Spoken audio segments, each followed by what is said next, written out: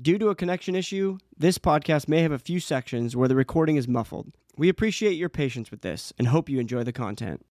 It's a choice we make. It's a choice we make. Do I want to continue being this negative, dour person that's always angry and always divisive and only has negative relationships? Or do I want to change? And we had that choice now. Welcome to the Resiliency Podcast. Join us for discussions about the timeless principles of human healing, mental wellness, and modern science.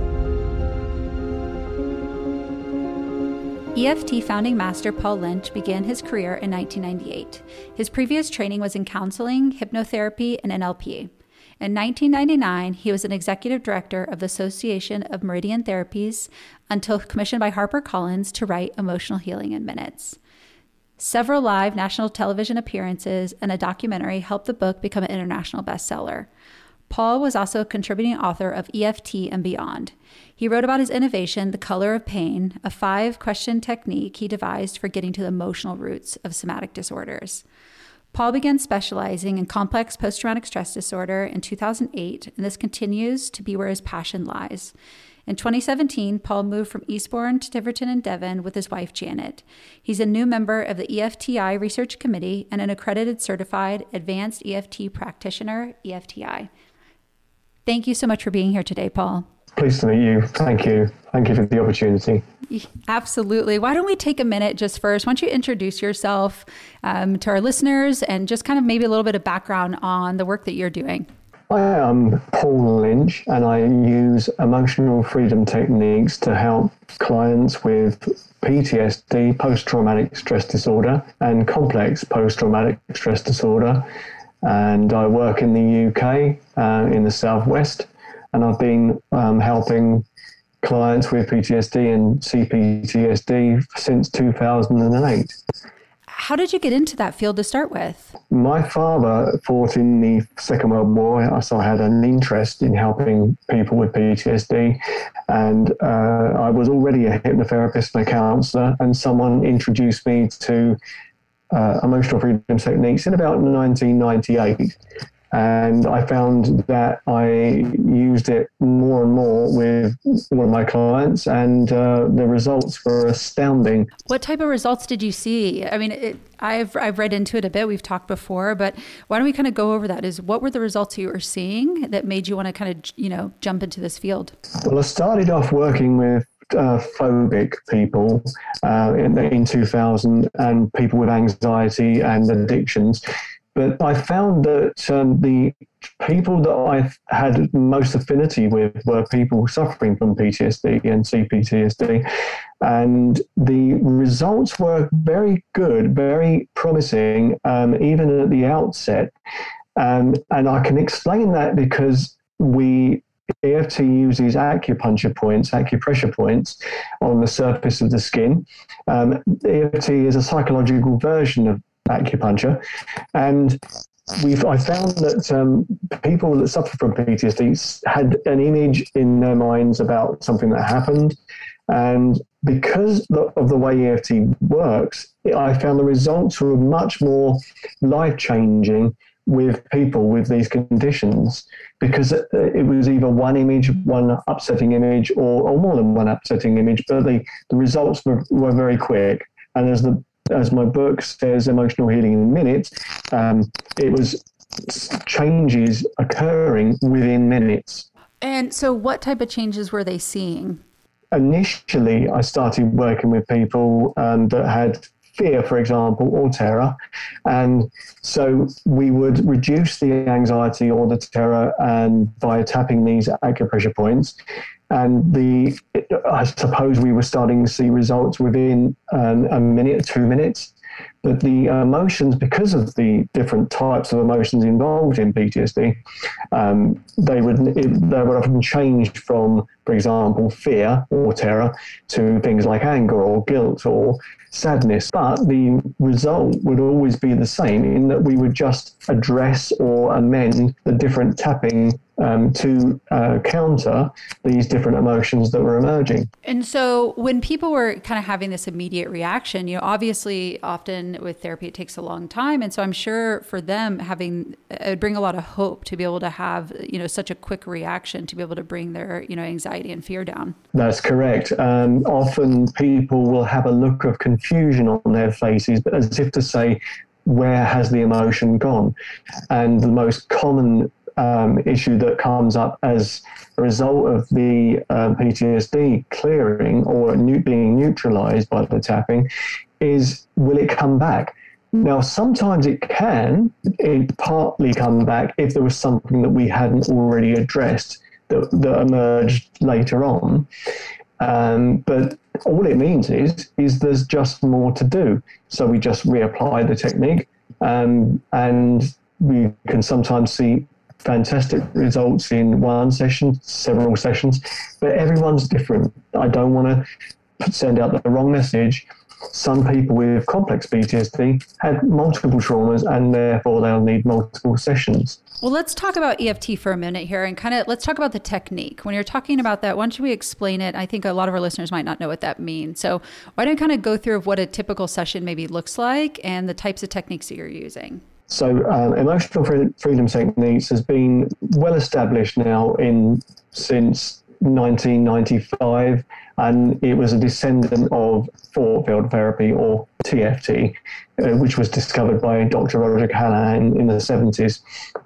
So with an EFT session, what I would do is find out, for example, what the issues are. And let's use PTSD, for example, as an example. And so they would explain how many traumas they've got. And if it's one PTSD trauma, it would be PTSD. If they've got multiple traumas, going up over several years, for example, that would be complex PTSD. But the result will always be the same. Now, EFT uses the tapping pointers, as I've said, but what I've done is I've slightly tweaked the EFT in that I can use just one point sometimes. There's 9 points that most people use in EFT, but once I've established where their emergency point is, or their most effective meridian is the tapping point that I've talked about with EFT, we can sometimes reduce the amount of sessions and the quickness of the relief that they will feel just by tapping one point. Yeah, I think that's so interesting to think about it when you're talking about the meridians and being able to really connect to your body to kind of reset that fight or flight response. Yes. It's such an amazing thing. Yes, it is. And what I can further do is I've amended, like I say, I use a variation of EFT so that I can now use distancing techniques. So, for example, if someone doesn't want to talk about their problem, they will not talk about their problem until the problem has been neutralized as much as possible. And the only time they will talk about the PTSD, for example, is when the PTSD has gone. And the only time they talk about it is to prove that it's gone. So there really is no need as such to talk about the PTSD or what happened. The only time they'll talk about it is when it's being completely neutralized. And then it'll be just to see if there's anything else that comes up, see if there's any emotions that still need to be neutralized. But this will be such reduced intensity of emotion that it won't be. For example, people will say, it feels like I'm talking about the weather when I'm talking about something that was previously so upsetting. And that is so liberating. Definitely. Yeah. And I think so many people struggle with being able to talk about what has happened. So I could see this being really beneficial, especially in those beginning moments of healing, to, bring them just to a place of more of a peaceful mindset to be able to one day talk about it or to be able to share their story. I think that's so empowering, especially in the world of therapy where a lot of people have, troubles with talk therapy. Yes, absolutely. And the beautiful thing about EFT as well is that once the emotions are gone, people will be able to explain more about why they are the way they are now. They'll have understandings about their why they are the way they are now in their relationships, for example, and they'll have insights about the things that they do, which would have been impossible because of the anger and because of all of the fear.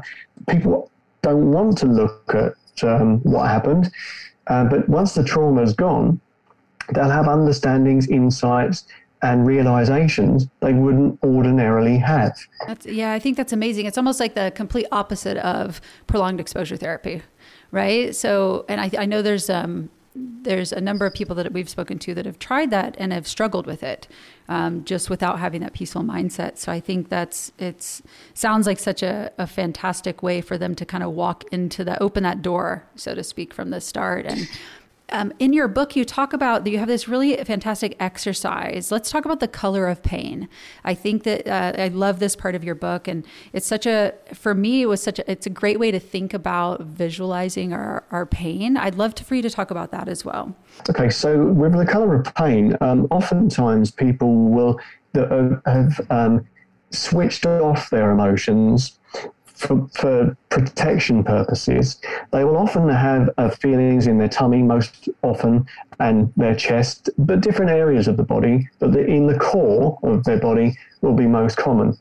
And they will, for example, talk about upsetting feelings in their tummy. And so with the color of pain, what I did was, if someone had a migraine, for example, I would ask them to tune in to their migraine, and I would get them to describe the physical sensations of the migraine. So pounding head or tightness in the head and behind the eyes and this, that, and the other. So I'd get as much data as I could, first of all.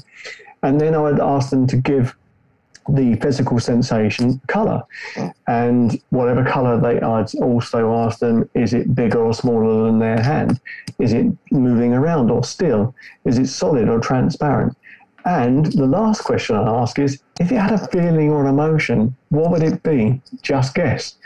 And so therefore, they can often get to the root causes of these physical, somatic, physical issues and get to the emotional causes of them. And it's almost like they tune into a part of themselves that ordinarily wouldn't be there. And it also helps them become more self-aware. So, and also typically what will happen is that the colors would change. So they'll start off as black or dark colors and large colors, but the physical sensations will be reduced. The headaches will go, for example, or chest pains will go, or tightness in parts of their body will go. But also the colors will lighten as well. And that was something that I wasn't expecting to happen. All I wanted to do was to try and get someone to tune into themselves and to see what the causes were for their physical pain, their emotional causes. What I wasn't expecting to happen was that the colors would change as well. Oh, that's interesting.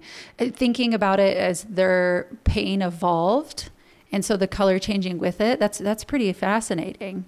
Yes, and what will happen is that they'll start off with a black, solid, dark pain somewhere, and it'll end up with no pain, and the colours have just gone. It'll be completely transparent or very, very light indeed. That's really amazing. And so what was kind of their experience going through that? I'm sure that maybe they wouldn't have expected that as well, right?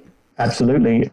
So, for example, someone that had hip pain, because they didn't think that there could potentially be any emotion there, because if you try and explain to people that sometimes there is an emotional cause to physical pain, they sometimes find it a bit hard to believe.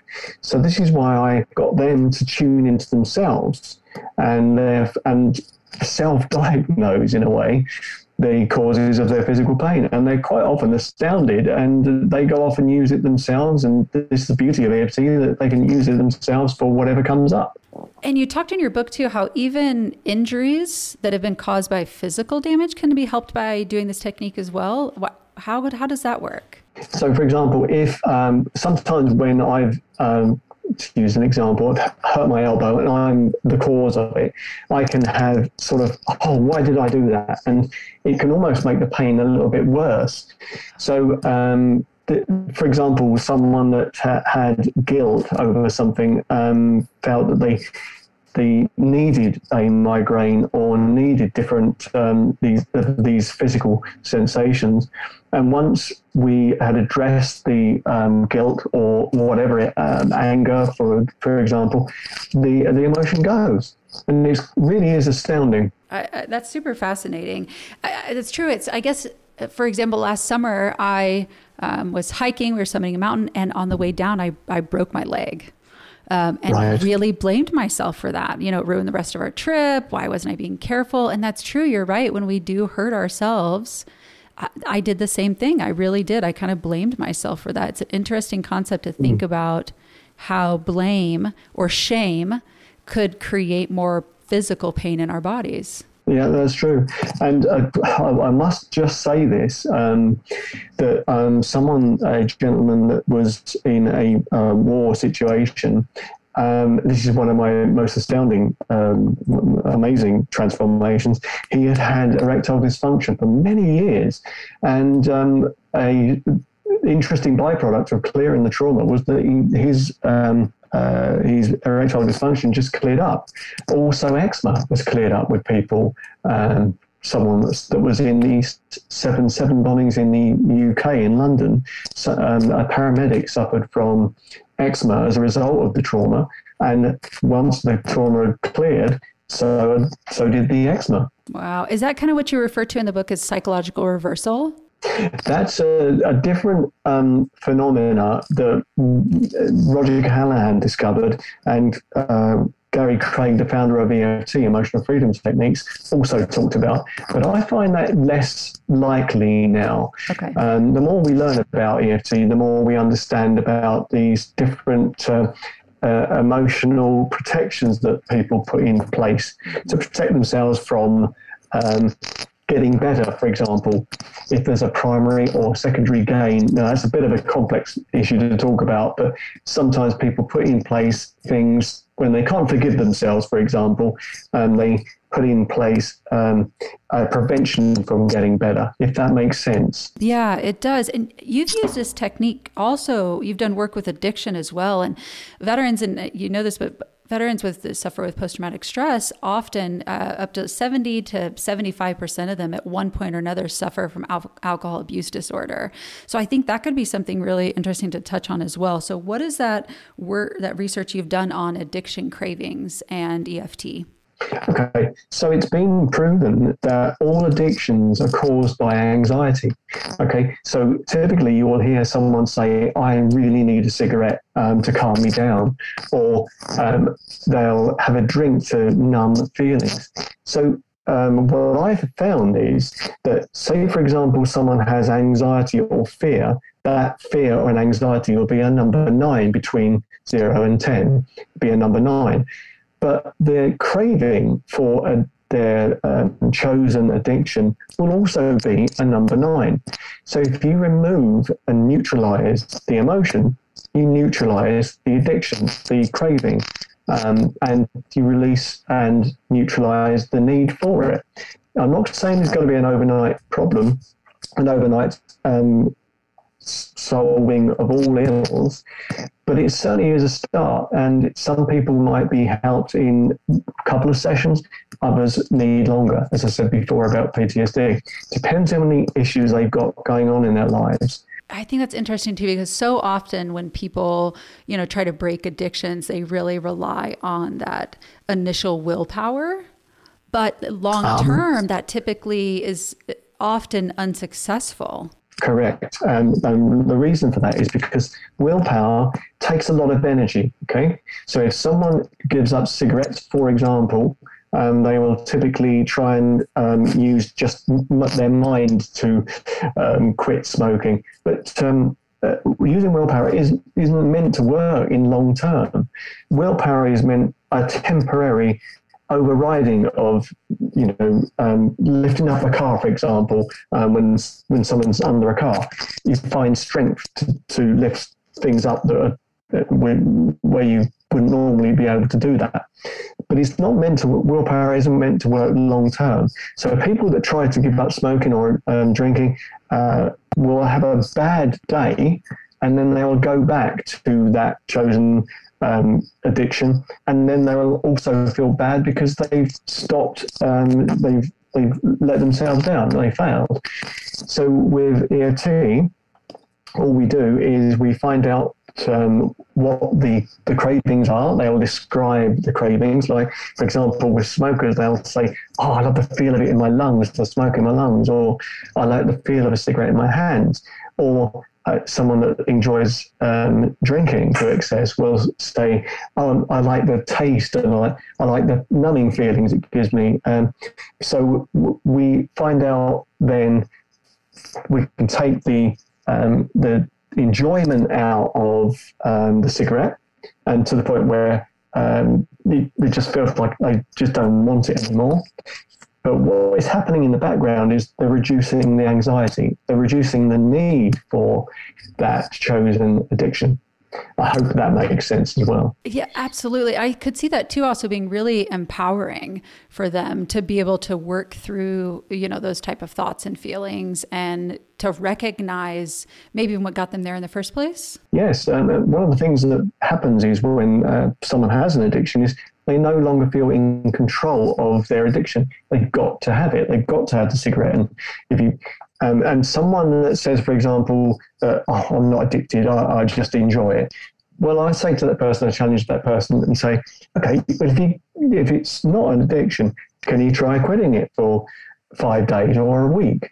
And they'll usually give up after a couple of days. Or if they are successful in giving up cigarettes, for example, do they then transfer the addiction to something else, like eating to excess? So all of these things prove that they're not addressing the underlying causes of their addiction. All they're doing is using willpower and not getting to the real deep causes, the emotional causes. When we can do that with EFT, we can deal with the physical cravings, i.e. the need for smoke in your chest, in your lungs, or the taste of chocolate, taste of sweets, the taste of alcohol, but also getting to the causes of the need for it in the first place, the emotional needs for their chosen addiction. You talked in your book too about addictive thoughts disrupting the body's energy system. And that's not really, I had never thought about it that way before, like you said before, of how much energy it takes up to have an addiction. So maybe kind of explain that a little bit. Like, what do you mean when you're talking about these addictive thoughts actually disrupting the energy that we have in our bodies? So with someone that wants a cigarette, for example, they'll make an image of having a cigarette in their mind, and that starts the addictive cycle. They'll either make an image in their mind, or they'll see someone else having a cigarette and they'll want one, and will interrupt the addictive cycle by tapping on the different meridians, and it'll take the craving out. So the craving might start off as a 10 out of 10, I must have a cigarette or I must have a drink. But after tapping and saying, for example, the different elements of that need, i.e. there's the feeling of the cigarette smoke going in your lungs, the holding it in your hands, the unwrapping of the cigarette, and the social element to cigarettes. So once you take all those different aspects down using tapping, so they just won't have that craving anymore. But you also need to address the emotional causes of it. For example, guilt, or it makes me feel, it calms me down, which then begs the question, why aren't you calm already? Right. That's really interesting. Really getting to the root of the cravings rather than focusing on the cravings itself, sounds like. Absolutely. So that will typically happen during a session. So I'll say to them, okay, so what are you trying to suppress, or what are you trying to cover up, or blot out, or tranquilize with this addiction? And it'll be stressed, and I'll say, okay, what's the stress about? So with EFT, you had the luxury of asking specific questions, not open questions, but closed questions. Why do you feel this way? Okay, so and once you have the answer, you can then address it with the tapping, and you take away the emotion, and you take away the addictive need. That's really fascinating. And I could see this too, creating, techniques where they can carry that with them as they're moving through their lives to really, dealing with future difficulties as well. Yeah, it puts people in control of their emotions. So there are people can come to see me, for example, for EFT sessions, but the thing is that they can use it on themselves. So anytime they go to the loo, for example, or anytime they're sitting around doing nothing, if they have a negative thought creep in, or if they have a bit of a flashback about something, they can use their point, tap on their meridians, and take the trauma out of that thought that they just had, and it will calm them down. And it puts people in control of their lives again. I think that's amazing. So we have so often, I think people maybe say they've got something coming up in the future that they're, stressed out about. What would be the best way for them to use a technique like EFT, maybe even before the event even happens? Is that something that they could do as well, kind of to preload that resiliency into their mindful state? Yes. So you can use EFT on past events and present events, but also future events too. So for example, if someone has social anxiety and they have to go to some event, a social event, so they'll make images in their mind about a future event. And if there's something about that that's troubling them, about meeting certain people or being uncomfortable and making small talk, or any number of different problems, everyone's different, they can simply see the image, gauge the number between 0 and 10, how bad the anxiety is about that, and also the reasons for it. So with EFT, you do need to be specific sometimes. So you need to be honest and specific about why you're feeling anxious, or why you think you might get anxious. Okay, so it might be, I feel anxious because I don't want to go to this event because there's lots of important people there. So that would be the thing that I would work on. So I'd tap on that specific problem. I feel anxious because I'm meeting very important people there. And underneath that might emerge other problems. I feel like I might be afraid, or I'm not confident. So where does that lack of confidence come from? And I might fail about something. Why do you think you're going to fail about it? You be specific about it, you can address it and clear the problem. Oftentimes it is that simple. I mean, this really could apply to all kinds of things. Fear of flying, fear of public speaking, like all of these different situations, you could use these same techniques, right? Absolutely. I mean, I had a fear of public speaking myself. And whilst I was waiting for delegates to come to my conference, I had a flashback come up. And it was when I was 8 years old, and I was made to dance around in an Indian uniform, Indian costume. And I had a horrible feeling in my tummy, I remembered. And I tapped on that memory, and my fear of public speaking just abated. That's really fascinating. It's interesting to think too of perhaps people have a fear or, anxiety about something and not really being able to connect where that came from. And then I think a lot of times it's maybe a fearful state, because then you're like, well, I don't even know why I feel this way. I shouldn't feel this way. Do you see that come up a lot in your sessions? I certainly do. And most often people will just have a feeling of anxiety about something, but not know why.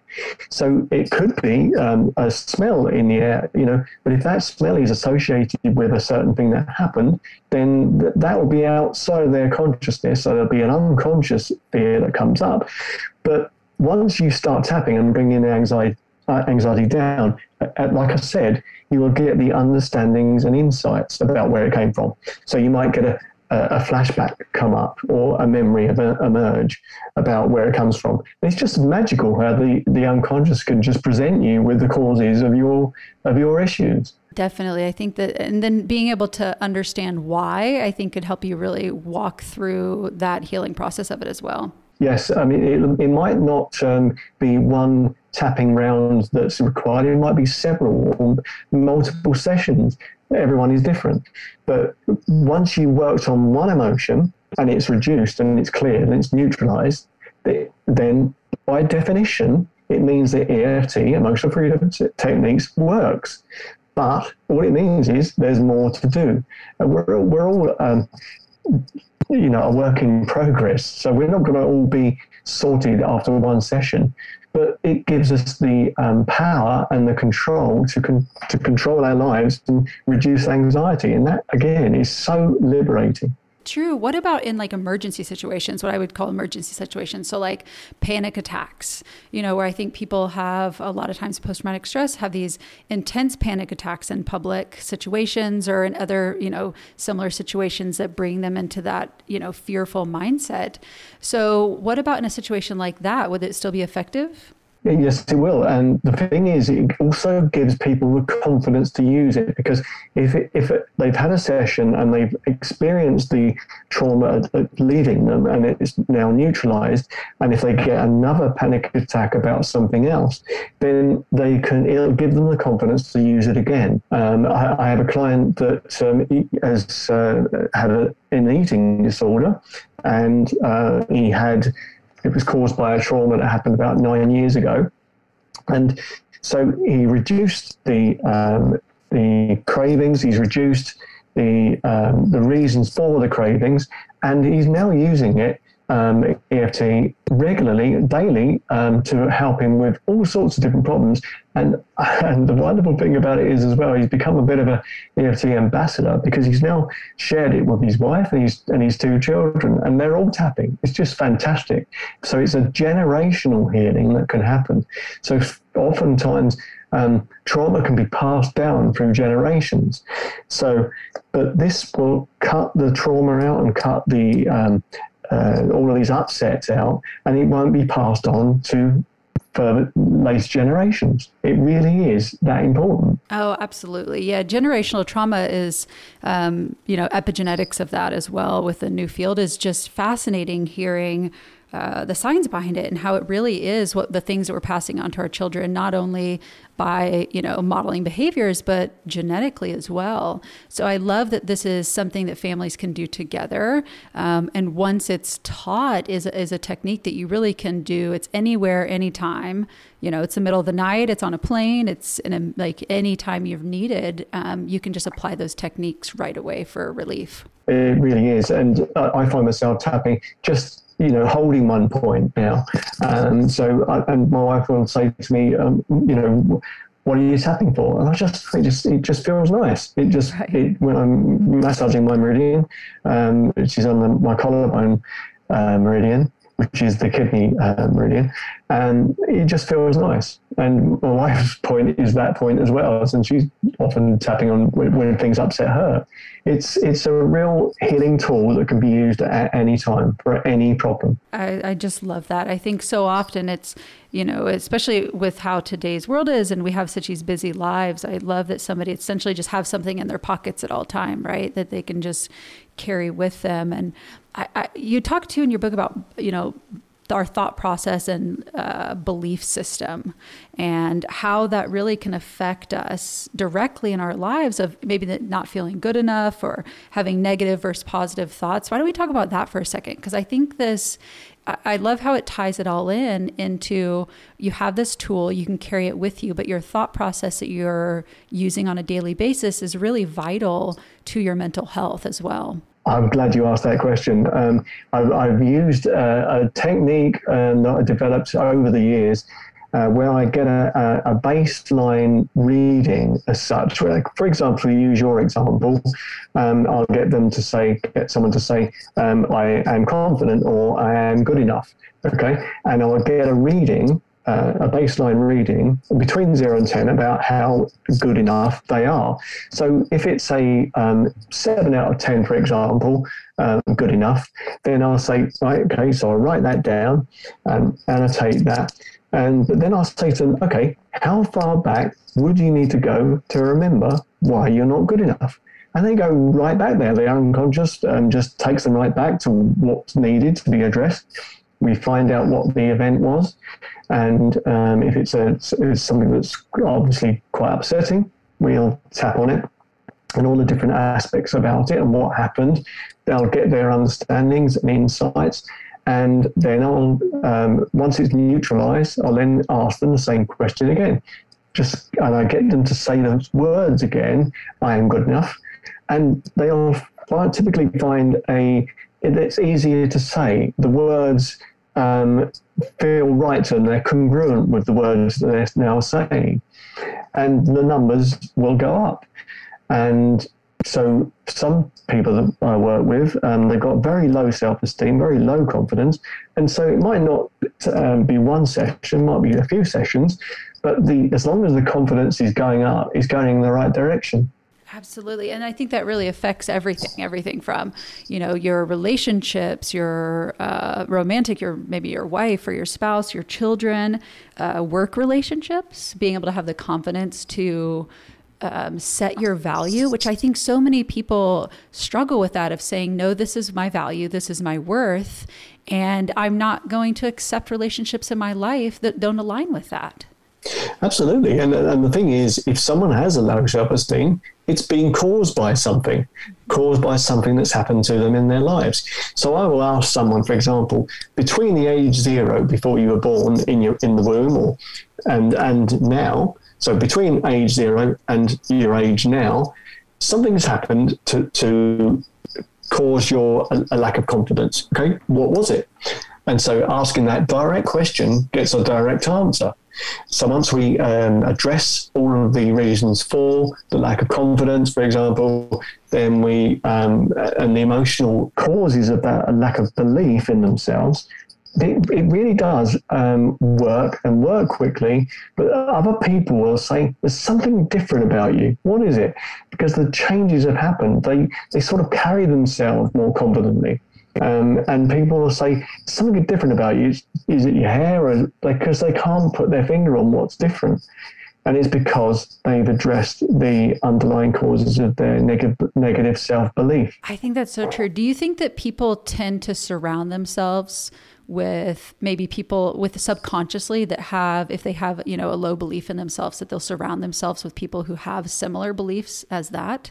And then maybe what is the importance of kind of surrounding yourself with the people that you would like to be more like? Yes, another good question. So, for example, if someone, we sort of transmit unconscious in our body language, in the way we carry ourselves, in the way we talk about ourselves, and once your beliefs change, and once you've addressed all of the, or some of the underlying causes for negative self-belief and any traumas that you have, sometimes people attract negative relationships.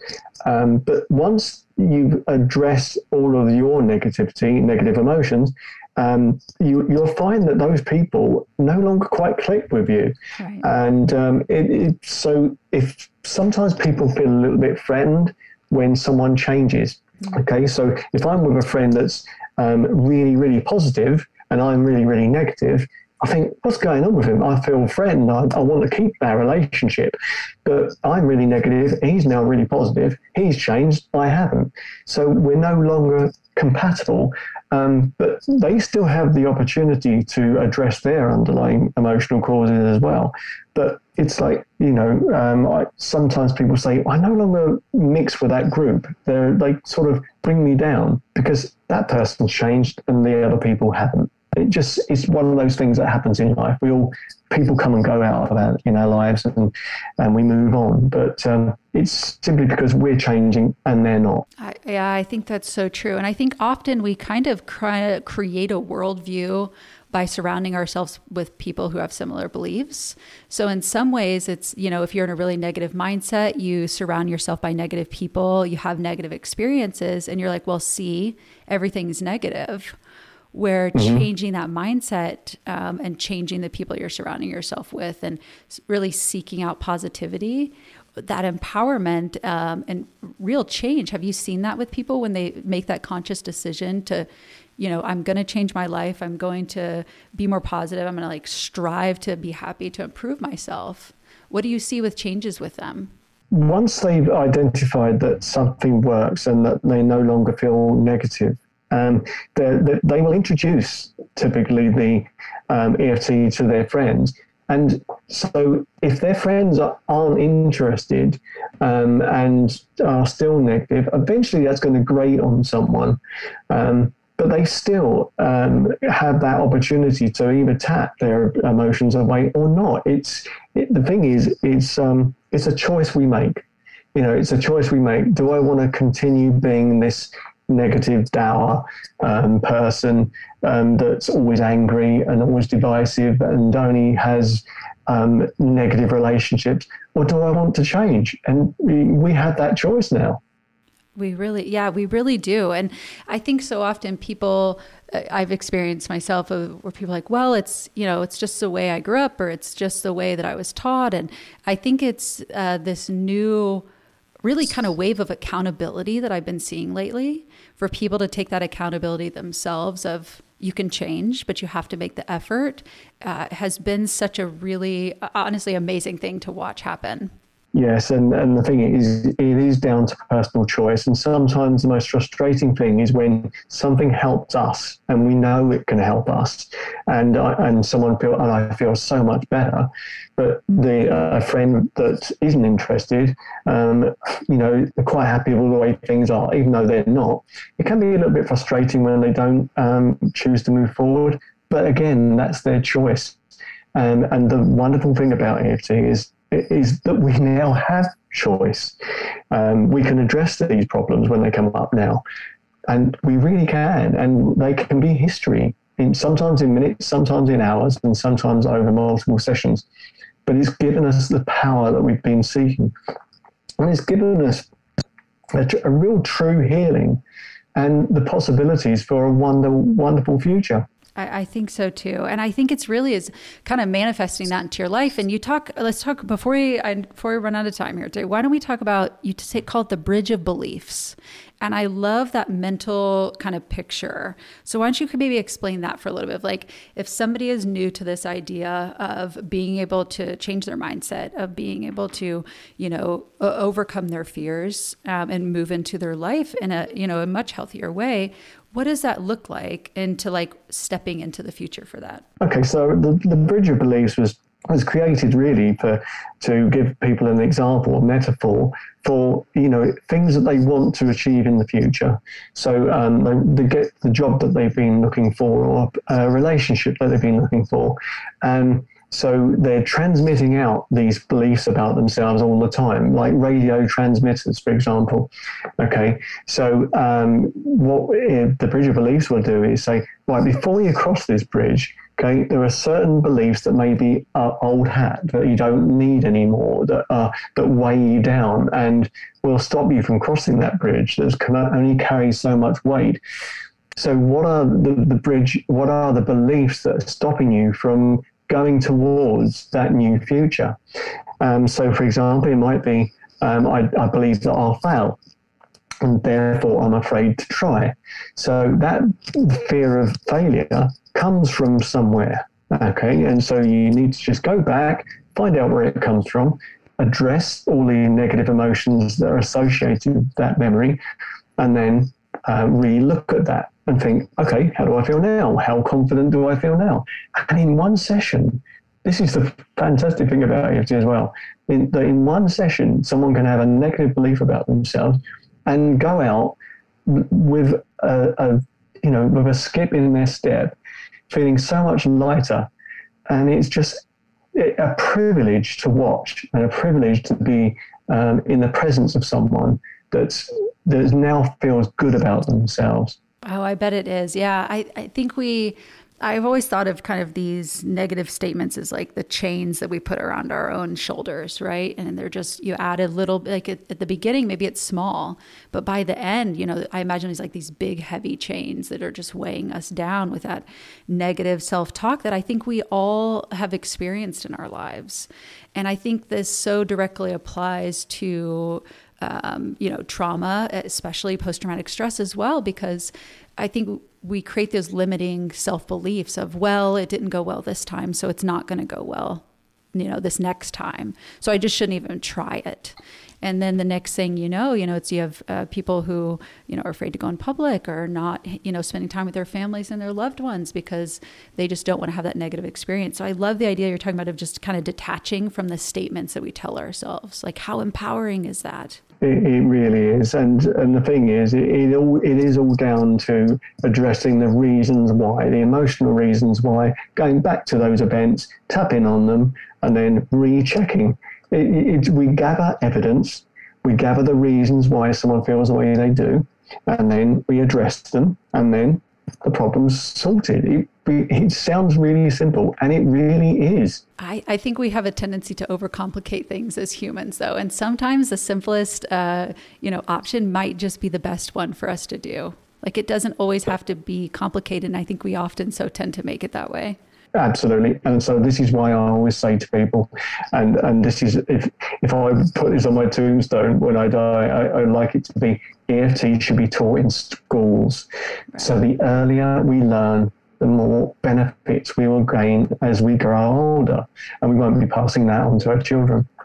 I think it's so empowering to think about that, because we really do have the capability to not only change our lives, but to change the lives of generations to come when we're helping our children, which will help their children and their children's children.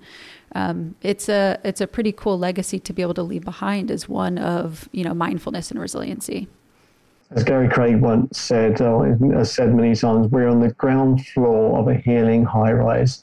And that those words are being borne out. They are true. That's fantastic. I think I'm so grateful for you being here today and sharing this. We're going to put a link to your book, Emotional Healing in Minutes, when we get this podcast out as well. I really enjoyed reading it, and I'm just so grateful for your time today and the work you're doing. Absolute pleasure. Thank you. Thank you so much.